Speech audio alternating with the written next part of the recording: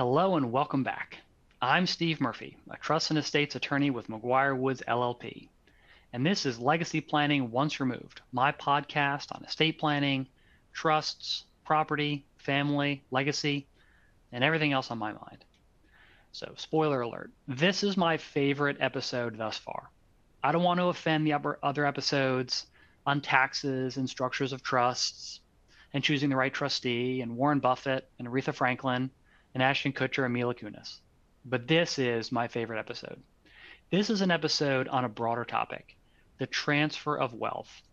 And this is what I really enjoy counseling clients about, the real meaning of their legacy and the best way to share it. But let's not just think about taxes. Let's think big picture. Let's think estate planning adjacent. Let's think estate planning once removed. So taking a step back, what do we mean by the transfer of wealth? Studies show that for many individuals, the most important part of their legacy is not money or even a family company or a family vacation home. Rather, they say, the most important part of their legacy will be their values and wisdom and experience and history and connection. And those are the things they really want to transfer. So when we think about the transfer of wealth, what do we really mean by that? Well, by wealth, I think we should really approach this broadly. It's not just money. It's those values and wisdom that I just mentioned. And then by transfer, we shouldn't just be thinking about a gift or a bequest, like A gives to B. We should be thinking about the sharing of that wealth, the transition of that wealth from one party to the other. And there's lots of ways to accomplish that. But obviously, this problem of the transfer of wealth is really, really tricky. Recall episode 1, where I opened with billionaire Warren Buffett's famous quote. He said, "You should leave your children enough so they can do anything, but not enough so they can do nothing."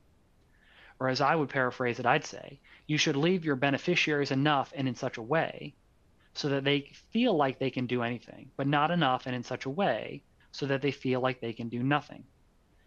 And Buffett's famous estate plan leaves the bulk of his fortune to charities. That's what he shared with the public.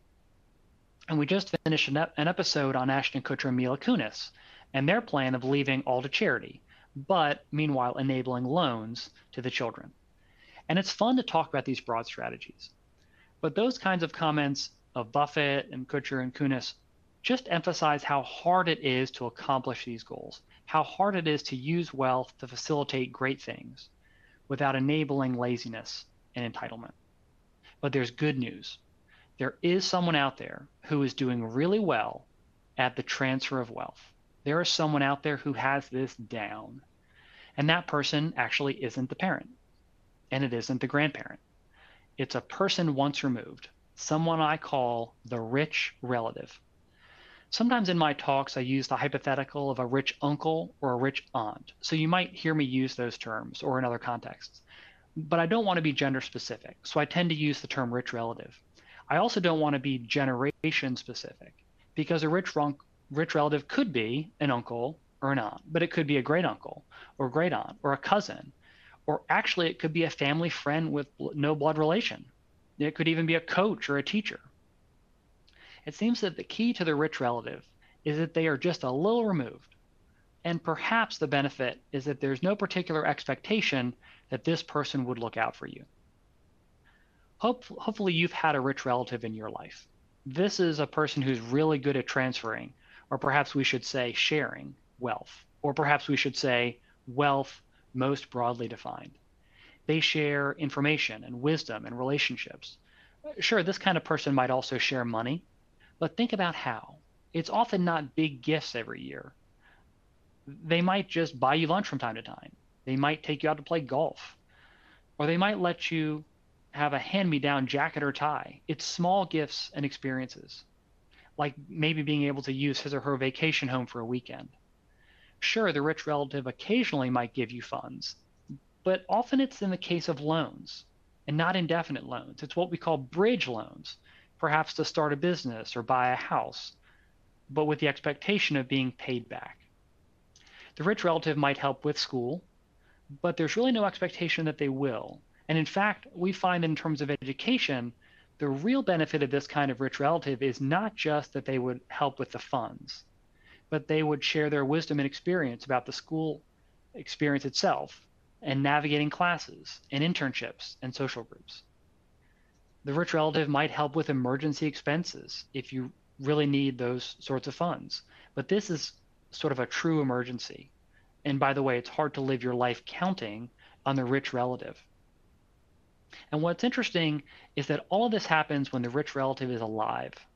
When the rich relative dies, there are no more fireside chats, no more opportunities to pick his or her brain, and no more taking you out to lunch. But again, there's good news.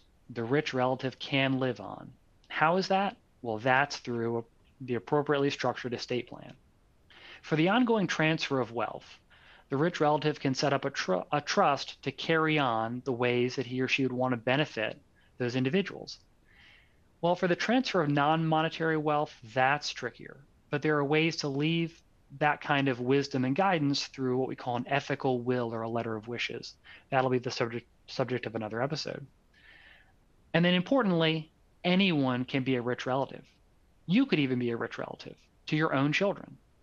So we'll revisit this concept of the rich relative in more detail later. You can imagine that I really like talking about the rich relative and how their perspective might inform an estate plan. So here's the takeaway. Here's the thought exercise, which is how we try to end these episodes. First of all, and I don't want to forget this, think about the rich relative in your life, especially that relative who is rich in wisdom and lessons and perspective. If you have a rich relative, then congratulations. I encourage you to call them and thank them and spend time with them. And by the way, don't call them the rich relative, but just call and thank them and continue to use them as that sounding board, that resource for all these non-monetary things in your life. And second of all, think of yourself as the rich relative. How can you be a rich relative for others? It's just a useful perspective. For example, you might be considering setting aside funds for your child's education upon your death. Well, you might find it helpful to think about, how would a rich relative approach education? Is that a useful model to incorporate in some way? Similarly, how would you even define your own wealth? What is it that you really would hope to transfer or to share? And while we're at it, how well are you doing at transferring that during life and upon death? So I call these talks the Rich Relative Playbook. The big takeaway is, how can you incorporate the success of the rich relative at transferring wealth into your own life and your own planning? That's tricky, and we'll unpack that in future episodes. I'm Steve Murphy, and this has been Legacy Planning Once Removed, my podcast on thoughtful estate planning.